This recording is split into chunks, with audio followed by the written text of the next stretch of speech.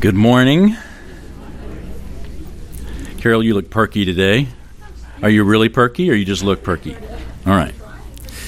Well, I'm glad. A couple of you have asked about Israel trips and Bible Lands trips and whatnot, if that's still happening, and it is. I've got a few trips next year, and there's still room. If you would like to experience the lands of the Bible and with your Bible in hand, it is a wonderful way to grow in your depth and appreciation for the context of the Bible. And those of you who have been to Israel, who has been to Israel or a Bible land before? Okay. Well, you see someone sitting next to you, so grab them and say, is it really that big a deal? And I'll just let them answer all on their own. One of the great places to go in the lands of the Bible is Egypt. Egypt is a fascinating place to visit for a number of reasons, and one of the things that most fascinated me about it is their obsession with the afterlife. It's everywhere in Egypt, hieroglyphics and just their history. In fact, one of the first things that a pharaoh does after he comes to power is begins building his tomb. I mean, how'd you like that? You get elected to whatever, and the first thing you do is start building your tomb, planning for death. This is what they do. They plan for their tomb and they plan for their temple. Their tomb and their temple, that's their big priorities, and they've got people building and working and getting ready for their tomb and their temple. And of course, their tombs are just filled with treasures. They used to build pyramids over them, but they found out that the pyramid over a tomb is basically like X marks the spot on here's where the treasure is, and thought, well, maybe we shouldn't do that. And then they started hiding the tombs. And so in Luxor and the Valley of the Kings, they have hidden tombs. And of course, only recently, well, in the grand scheme of history, King Tut's tomb was found just to give us a glimmer. And this was a little pharaoh. He was not a big deal. And yet his riches in that tomb were just astounding, to give an insight as to how important the afterlife was. Well, one of the best mortuary tombs, and it's called a mortuary temple, I should say, not tomb, mortuary temple, is in Luxor, and it's by, you've probably heard of her, Hatshepsut. Try to say that 10 times real fast. She was one of only 2 pharaohs who was a woman.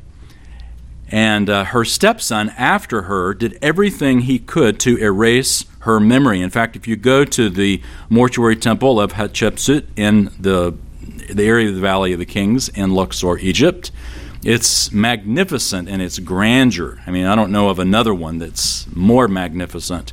And it's just, if you step aside the fact that they built it to worship, a pharaoh, that was the whole point, is to worship the memory of this pharaoh. You go up and you see all the hieroglyphs of Hatshepsut, and her face has been chiseled off. And what basically happened is her stepson, Thutmose III, decided that he wanted to erase her memory and just basically chiseled her face off and tried to erase her from history, and was moderately successful because she was only recently rediscovered as a pharaoh. But this is a pretty common practice. I mean, he wasn't the only one that did it, but it's a practice that's called damnatio memoriae. Damnatio memoriae. And it's a Latin phrase that means condemnation of the memory. How'd you like to have that phrase spoken over you? Damnatio memoriae. Well, more than one pharaoh would have that done. History repeats itself. And I also discovered that happens in our families. Damnatio memoriae happened when I was a little boy looking through photo albums. Looking through photo albums at my grandmother's house. You remember photo albums? We actually had physical pictures that you would, print, and you had to wait to see them. You didn't have to decide, it doesn't look good, let's try it again. And there's no trying it again. If your eyes are closed in the photo, that's what you get. Anyway, looking through the photo albums, you've got basically 4 or 5, whatever you can squeeze on a page, and it's got that little cellophane thing that folds over it. Well, there'd be some pages like with these empty spaces. It's like, why didn't they put a picture there? And eventually I went to my grandmother and asked, why are there empty spaces? And she says, well, they're not in the family anymore. Oh. I said, damnatio memoriae, Grandma. We have chiseled their face out of our history. We'll do this. And we do this because their names draw blood. Their name is like a prick that draws blood emotionally. And, we have a laugh about it, what the pharaohs did, but it's not that funny in our own lives. As you think about the photos that have been removed and the people that have come and gone in our lives, it can be very painful. And I know for a fact in this room we would be shocked at the skeletons that are in our family history. And I know it for a fact because I'm in this room. And I'm sure that it's the same with your life and your family. We would be shocked at what pain we have in our family history. The book of Deuteronomy, God told Israel, he said, I, the Lord your God, am a jealous God, visiting the iniquity of the fathers on the children, and on the third and fourth generation of those who hate me. It's not that God is punishing children for their father's sins. In fact, he goes on to say, that is not what I'm going to do. It's more of the fact that the father's sins have an impact to the third and fourth generation. My parents divorced before I was even a year old, and so I'm very aware of this, how many generations this affects. And I was very aware of it when Kathy and I had children. Our daughters didn't have grandparents. They weren't around to free babysitting was, of course, one thing we missed, but also just the holidays. I mean, the simple things of getting together is just a burden. Christmas is coming again. It's not a joyful time. When I think Christmas, I don't have good emotions because my whole growing up years were years of being shuttled back and forth. And even getting double the gifts wasn't worth it. But think about that. If, for example, there is one generation, so you got my parents, you've got me, you've got my girls, and then when they have kids, then that's the fourth generation. And it takes about 4 generations for that initial sin, as it were, to work itself out. And the next generation has to make the decision, now we're going to try to turn the tide for the future generations. Well, let's look together at 2 Kings chapter 22. 2 Kings 22, at a king who decided enough was enough. There were generations before him that didn't follow God, and King Josiah decided, that is not who I'm going to be, and that is not what I want my kingdom to be. Josiah. If King David ever had a rival of faithfulness, of someone who was a man after God's own heart, it would be Josiah. In fact, I think Josiah probably went farther than David in godliness and devotion. We've got some of David's sins. Of course, we've got a ton of scripture on David, not a ton on Josiah.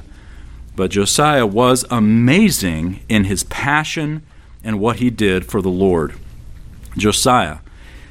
And what is especially amazing is the fact that Josiah's grandfather was Manasseh. You remember Manasseh from last week. Bad news.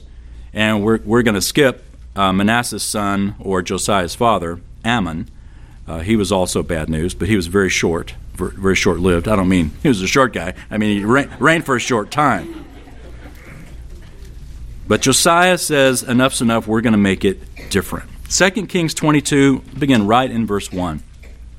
Josiah was 8 years old when he became king, and he reigned 31 years in Jerusalem, and his mother's name was Jedidah, the daughter of Adiah of Bozkath. He did right in the sight of the Lord, and walked in all the way of his father David, nor did he turn aside to the right or to the left.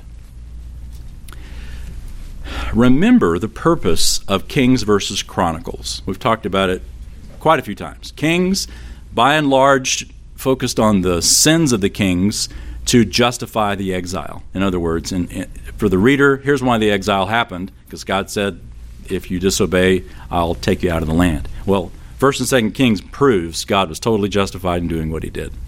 But Chronicles, even though it covers the same historical time, has a different focus. It focuses on the faithfulness of kings.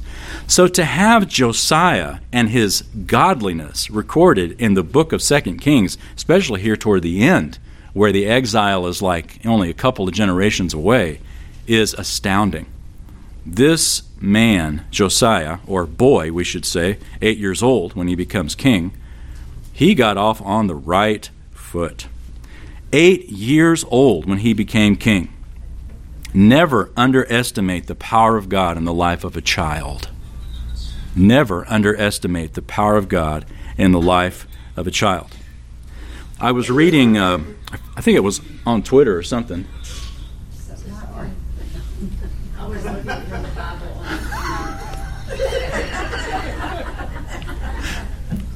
I was reading on Twitter or something, I think, this past couple weeks, and one lady said that she was in a Sunday school class, and they were talking about creation. And they said to all of the children, little children sitting around, describing the creation, and the teacher asked, Sunday school teacher asked to the children, what would you say or what would you do if you saw God creating the world? And some kids said this, some kids said that, but this one little girl said, I would sing.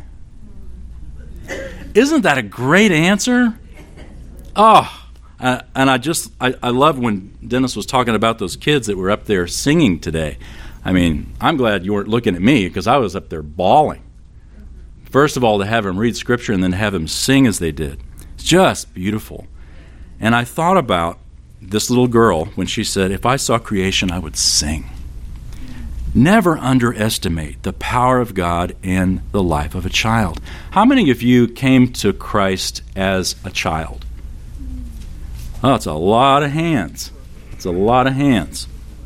Well, me too. I was 8 years old when I trusted Christ. 8 years old. And I remember it, of course, very, very well. My daughter, she was 5 years old, and she has a wonderful story. She went in her closet because she didn't want to be frightened if an angel or something appeared. She figured she could hide from the angel if she went in the closet. It's a great story. But it wasn't until I was a young man in college that I really started walking with God. My church upbringing did a great job at getting me saved, didn't do a great job of bringing me along in the faith.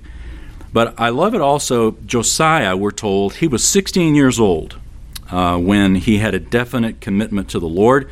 We don't see it in Kings, we see it in the parallel passage in Chronicles. But we do see when he is 26 years old, as verses 3 through 7 say. Verse 3 says, in the 18th year of King Josiah, so add 8 to 18, 26 years old, he has a definite commitment and passion to go on to begin the repair of the temple.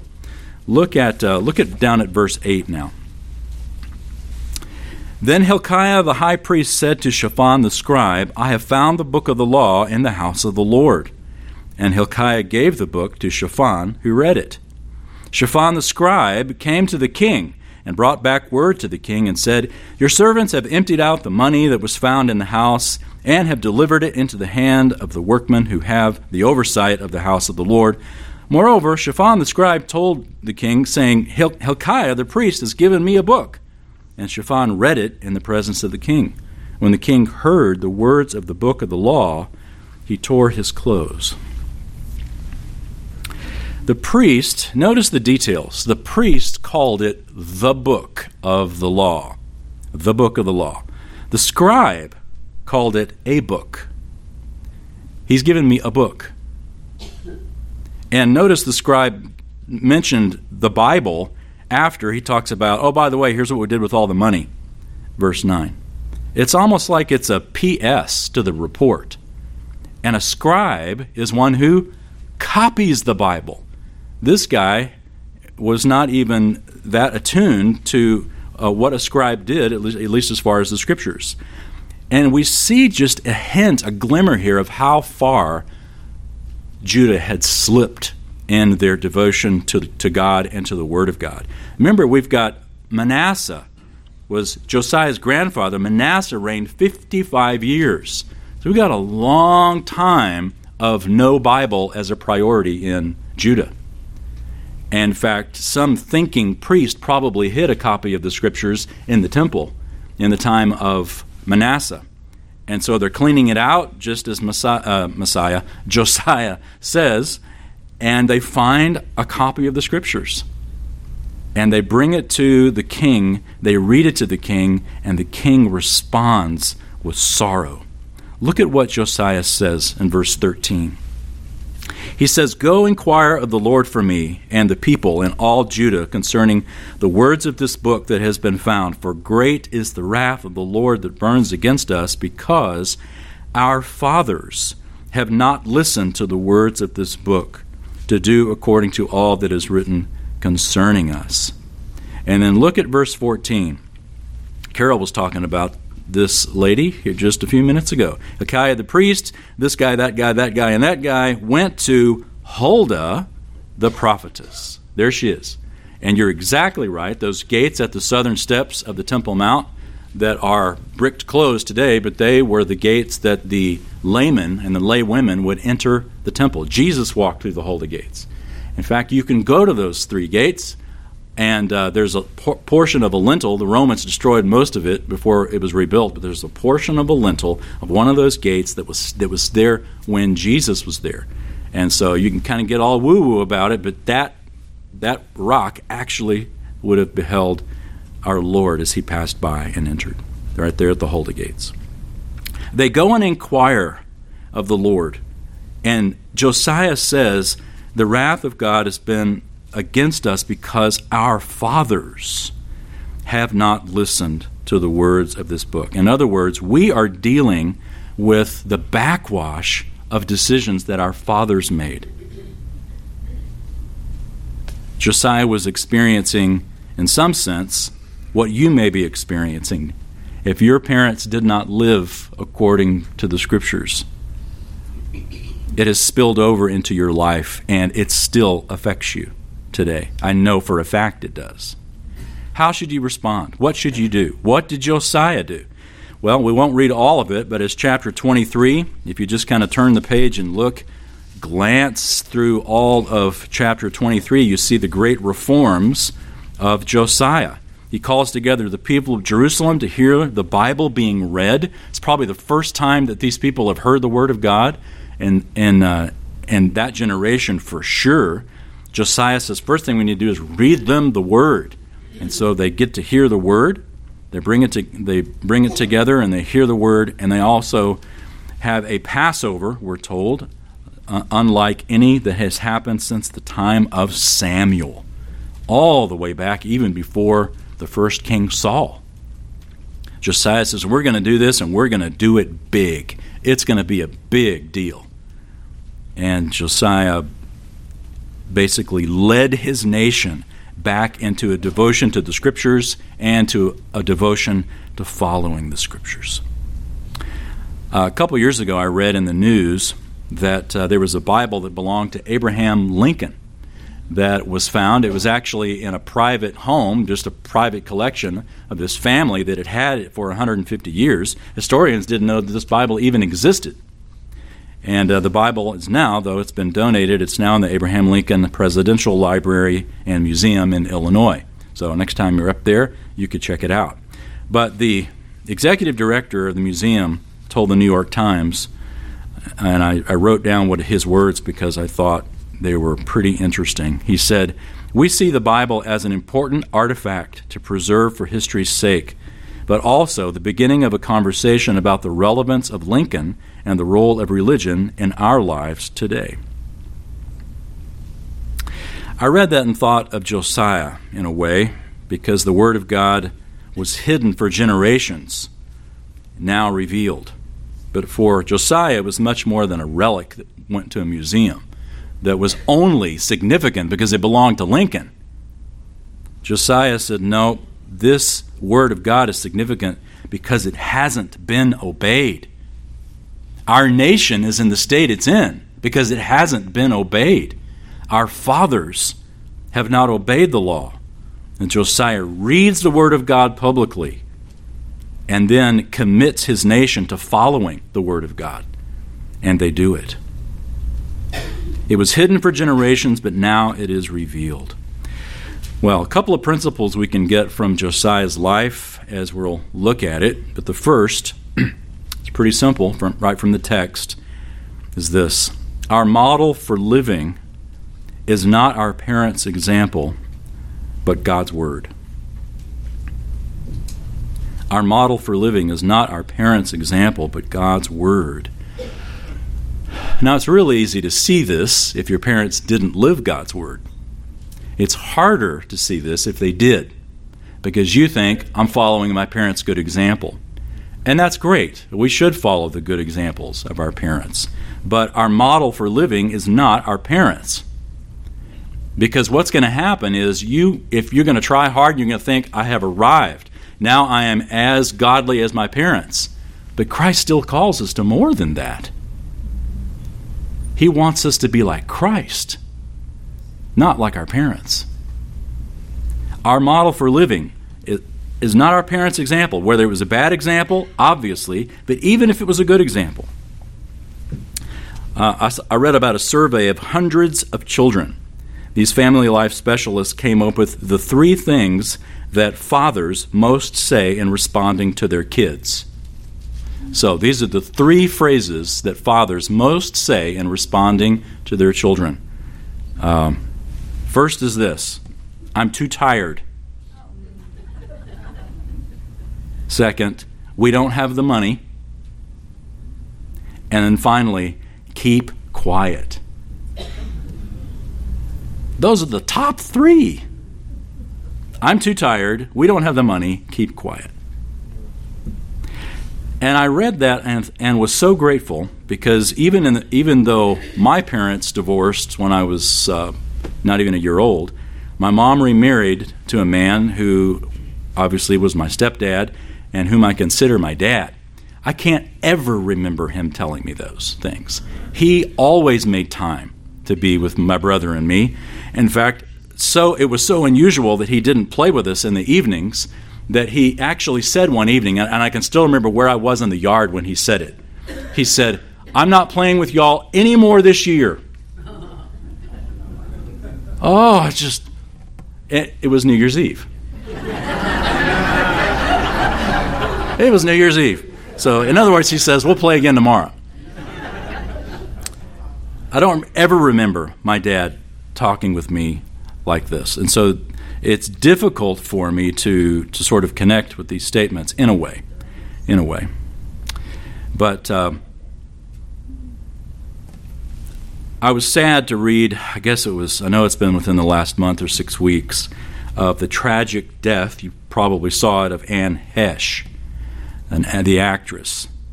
Interview, I remember reading an interview that she did with Larry King years ago, probably 20, 25 years ago. Anne Hesh said that she was born to religious parents in Ohio. Her father was a choir director. Her mother was a devout Christian. And Hesh said, quote, my mom loved it that Jesus was everything that's loving, and in the meantime, I'm getting abused by my father, and she's doing nothing about it. When Hesh was 13, her father died of AIDS, having hidden a life of homosexuality. And she said she had the perfect background to become an actress. She said, we were great pretenders. She said, my therapist never knew the extent of the world I created to get out of the shame of my abuse. My family was poor, and we wanted to be rich. We were homeless, and we pretended to have a home. We were great pretenders. And I read her words, and I think, to some extent we can all relate. But it's also true that history doesn't have to repeat itself. You may have been hardwired to fail. You may have grown up in a family that hardwired you to fail. Bad examples, no encouragement in the Scriptures. Your situation's different than mine. I was hardwired to fail in many ways. But God specializes in miracles. Think about Josiah. Josiah was hardwired to fail. The Bible never tells us what made this 8-year-old have a passion for God, especially when Manasseh and Ammon, the grandfather and father, were such spiritual misfits. It could have been maybe Manasseh, who, after he repented, told his grandson, sat little Josiah down and said, "Let me tell you, I know you're young, but you need to know I've learned it the hard way. Follow God. Follow God." Who knows what it was, but boy, Josiah got it. He brought about this wonderful reform, and he went straight to God's word as the standard. He said, our parents have not followed God's word. We're going to follow God's word. And the specifics of chapter 23, if you look at verse 4, verse 6, just sort of skim it, you'll see that he tore down everything that competed with the worship of God. And he burned it in the Kidron Valley. I don't know why everything gets burned in the Kidron Valley, but that's usually where it gets taken. Take it to the Kidron Valley and burn it. And ground it to dust. Interesting, verse 6. Brought the Asherah from the house of the Lord outside Jerusalem to the brook Kidron, burned it in the brook Kidron, and ground it to dust, and threw its dust on the graves of the common people. He was serious about the reform. And he even went outside of Judah and went north into the area of Israel, or what had been Israel before the exile, and cleaned it up there as well. He had a passion for it. And, of course, he rebuilt the temple. So, the second principle we can get from his actions is this: tear down anything that competes with your worship of God and build up what assists it. Tear down what competes with it, build up what assists it. We've all got those things in our lives. You've got something right now in your life that is competing with your walk with God. Take it to the Kidron Valley and burn it. Take it and get rid of it. And it could be thought processes from your childhood. You've been hardwired to think that way. And here's the thing. Normal is what we know. You grow up thinking this is normal when you could be the most dysfunctional person in your thinking. But you don't know that you are because the normal is what you know. That's why it's so essential to bathe your mind in the Bible, to filter your thoughts and motives and reasons through the Bible. Because our parents are not our standard, even good parents. The Bible is. Christ is. Tear down anything that competes with your worship of God and build up that which assists it. That includes your thinking. Now, keep your finger here, if you would, and turn to, well, maybe it doesn't take a finger, but just turn to verse 25. Same chapter, chapter 23, verse 25. We're told, "Behold, before him there was no king like him who turned to the Lord with all his heart and all his soul and with all his might, according to all the law of Moses, nor did any like him arise after him. However, the Lord did not turn from the fierceness of his great wrath, which his anger burned against Judah because of all the provocations with which Manasseh had provoked him. The Lord said, I'll remove Judah also from my sight as I have removed Israel, and I will cast off Jerusalem, the city which I have chosen, and the temple of which I said my name shall be there. Now the rest of the acts of Josiah and all that he did, are they not written in the book of the Chronicles of the kings of Judah? In his days, Pharaoh Necho, king of Egypt, went up to the king of Assyria to the river Euphrates, and King Josiah went to meet him.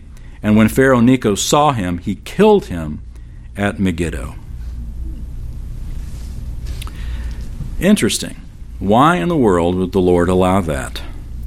An early death for this wonderful, godly king.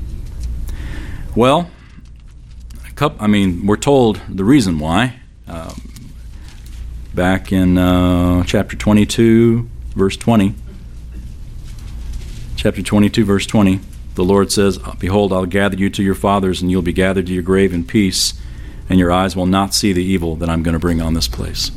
The Lord decided to take Josiah home early so that he wouldn't have to experience the pain of the exile and Nebuchadnezzar coming down and destroying the city. In fact, what we looked at there in chapter 23 about Josiah going up to meet and Pharaoh Necho and all that, there in verse 29, we aren't told here. I believe it is mentioned in the parallel passage in Chronicles, but they went up to a place called Carchemish. Carchemish. The Battle of Carchemish was a very, very pivotal battle in history. It basically transferred the power from the Assyrians to the Babylonians. Major transition in history. And yet, in Scripture, it's just sort of a lint on the page. It's not mentioned. In fact, most of the time it's mentioned only to mention how Josiah dies. But in world history, it's a big deal, which gives us comfort when we look at the big fuss that goes on in our world today. It looks like such a big deal, all the politics and everything that's going on, but from God's perspective, it's lint on the page. The important stuff that he recorded was the death of his godly servant, Josiah. That's what mattered to God. That's what made it to the Bible. The only reason that the Battle of Carchemish made it to the Bible is because you got to have a context for Josiah's death. But also in that year, that was 605 BC when Josiah died, the Battle of Carchemish. Nebuchadnezzar won Carchemish, went back to Nineveh to become king, then came back again and began to make his way south. Carchemish is up in Syria, there on the Euphrates River, and then Nebuchadnezzar makes his way down through Israel because he's wiped out Pharaoh Necho. He's on his way down to Egypt, and on the way down, as he's making his way through Israel, he sacks Jerusalem. And this is the first of 3 waves of the exile, is in 605 BC. And the reason I'm sharing all this historical minutia with you is because in 605 BC, guess who was part of that first wave that was taken from Jerusalem? A prophet named Daniel, exactly. And why is that significant? Because Daniel was an incredibly godly young man. Young man. Him, as well as Shadrach, Meshach, and Abednego, young, godly men were taken and represented the Lord in a foreign country. Why is that significant? Because they were a direct influence of Josiah. Josiah's godliness permeated, and Daniel and the book of Daniel and the godly example of Daniel is a direct result of the influence of Josiah's kingdom. So, Josiah had an impact, and it continues to make an impact in our lives as well. I know that a lot of you have experienced challenges as a child and your pain at your parents' sins. Josiah did as well. And he did not look and say, you know what, I'm damaged goods. My upbringing was so bad that now I've got to justify it by repeating that. Instead, he decided, I'm going to be different. I realize that my fathers did not follow the Lord. I'm going to be different. And Kathy and I didn't have perfect parents. And by the way, our children don't either. And neither do yours. So in some sense, it's sort of irrelevant. In some sense, it's sort of irrelevant. What you had good parents, bad parents, great, or I'm sorry. What are you going to do? And you think, well, Wayne, I've already raised my kids. I already got grandkids. Some of you already have great-grandkids. It's like, I should have heard this about 55 years ago. Nope, God is sovereign. He wanted you to hear it right here today. And maybe this isn't the first time you've heard it. But it's never too late to begin rewiring your mind, deprogramming some of the things that maybe your parents told you that are just wrong, that you've got to filter it through Scripture. Listen to a couple of verses as you take a mental inventory of what you, like Josiah, need to tear down and what you need to build up. Listen to a couple of verses. Don't turn there. If you want to jot them down, you can as far as the reference, but just listen. 1 Peter 1, verse 18. 1 Peter 1:18. Peter writes, "You were not redeemed with perishable things like silver or gold from your futile way of life inherited from your forefathers, but with precious blood, as of a lamb unblemished and spotless, the blood of Christ." You are not bought with cheap things, perishable things like silver or gold. And notice the context, from your futile way of life of your parents, of your forefathers. You were purchased with the blood of Christ. Christ has redeemed you from whatever circumstance you came from. The blood of Christ has redeemed you. Jesus Christ died on the cross for your sins, for your shame. Because shame comes from sin. And if sin's gone, shame's gone. There's no reason to feel shame any longer. Christ's death on the cross has taken that from you, if you'll take it to the Kidron Valley and burn it. Listen also to Joshua 24, verse 15. Joshua says, "If it is disagreeable in your sight to serve the Lord, choose for yourselves whom you will serve." And then he gives some options. "Whether the gods which your fathers served, which were beyond the river, or the gods of the Amorites in whose land you are living. But as for me and my house, we will serve the Lord." Joshua says that their fathers served gods beyond the river, beyond the Euphrates River. It's referring to Abraham. Abraham was a pagan idolater prior to God calling him out of idolatry. It says you can serve those gods, the gods of your parents, or you can serve the gods of the Amorites in whose land you're living. Now, transfer those principles to our lives and they still work. You can serve the priorities of your parents, good or bad. You can serve the priorities or the gods of our culture. But each of us has to determine for ourselves and our own home who we're going to follow. Joshua says, "As for me and my house, we're going to serve the Lord." So even if your parents were godly parents, you're not going to stand there at the gates of glory on the coattails of your parents' faith. It's got to be your faith. And the same is true with our kids, which also gives us freedom to let go of them in their spiritual lives. You've planted the gospel. You've done your best to display the gospel in their lives. If they head off to left field, you pray, you try, but realize, God, they're in your hands. Everyone decides, as for me and my house, we will serve the Lord. This is Joshua's point. This is Peter's point, and this is our application. Jonathan Edwards, the great Puritan preacher, said this: resolved that all men should live for the glory of God. Resolved, second, that whether others do or not, I will. You could change that with families as well, couldn't you? Resolved that my family should live for the glory of God. Resolved, second, that whether they do or not, I will. I know I've shared with you this story before, but it's so relevant here, I'm going to risk the redundant and let you have it one more time. Plus, it's just a good story. I don't know if it's an urban legend or not, but that doesn't matter, does it? It still works. I think it's true. But there was a trainer in the Arizona circus that trained elephants.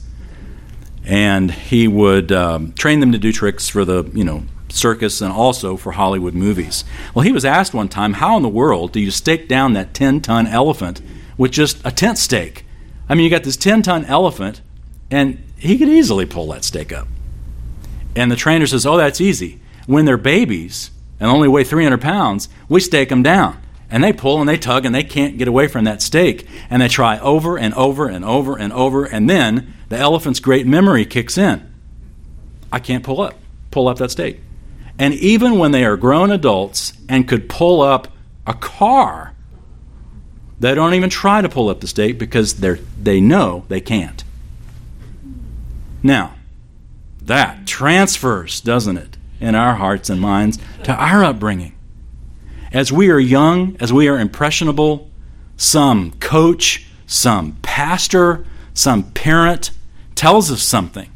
You're ugly, you're stupid, you'll never amount to anything. And wham!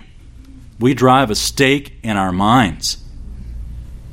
And when we're old, we don't even try tugging against it because we're committed to the fact that it's true. When the reality is we're older, we're stronger, Christ has brought us to a place to where if we just give the thing a tug, it would come up. There may be some things like that you're still hanging on to, lies that you heard even as a kid. We've all heard things in our parents' angry moments that they've told us. In fact, we could probably each one of us stand up and quote a line that deeply hurt us. That's not an elephant stake in your life. That doesn't define you. You can pull against that. You can filter that through the Scripture and allow the Lord Jesus to renew your mind, to put it in its context. My parents weren't perfect. Maybe they did the very best they could. Maybe they didn't. But we can let it go. Just let it go. We need to think more like Christians and less like elephants. God wasn't asleep at the wheel the day He chose your family of origin. He came from the wisdom of His sovereignty. Remember our study through Joseph. Joseph shows us this more than so many characters in the Scriptures, and his statement to his brothers is so good, it's worth repeating. He told his brothers, "You meant evil against me, but God meant it for good." He saw his evil upbringing as part of God's sovereignty to bring about a good result that could have happened no other way. I can look at my life and see the same thing from my upbringing. You can probably do the same in yours. And if you can't, or you've never tried to do that, I encourage you to do that. And if you can't see it, then just trust God that it's there. Maybe it hasn't made itself clear yet. The way that our family treated us doesn't define us. Even if we had a great home, it doesn't define us. Our upbringing is not who we are. God tells us who we are. We are whole. We are complete in Jesus Christ. We are complete in Jesus Christ. This is the truth that we need to filter through our minds and believe and give God the praise. Let's pray. Father, we stand and applaud at your work in the life of King Josiah. It's really quite amazing as we think about how this 8-year-old had his heart turned to you. Many of us have come from such backgrounds, and we also stand amazed, can see nothing but the grace of God in our lives as the reason that we would come to you, because we were hardwired to fail. But your grace has been abundant. Thank you. And Father, if there are any here today that are still staked to a memory, would you give them the strength through the truth of the Scripture that they can pull that up with the power that you give. They can move on. Give them the strength, give them the courage to do that, and the joy of that great decision. And Father, we pray for any that are here today that maybe have never made that ultimate decision of placing their faith in the Lord Jesus Christ, who died on the cross for their sins, that you would give them the courage as well to give up an effort of good deeds to earn it, and instead realize sin takes it all hope of earning it away, and Christ's death has taken our sin from us. And may they believe. And Father, for those of us who do believe, we give you thanks, realizing that it's only by your grace. And as we press on and move on in the shadow of the great Josiah, and ultimately, of course, of our Savior Jesus, we thank you for all that you've done and all that you are doing in our lives. In Jesus' name we pray. Amen. Thank you, Wayne. Thank you, Wayne, for those words. It's nice to see this room almost full again after a couple of years. And again, welcome to our visitors. Thank you for being here. Whether safe travels, whether you travel on the other side of the world or back home in this community. Hope to see you again real soon. So may the Lord bless you and keep you. May the Lord make his face shine upon you and be gracious unto you. The Lord lift up his countenance upon you and give you peace. Have a good week.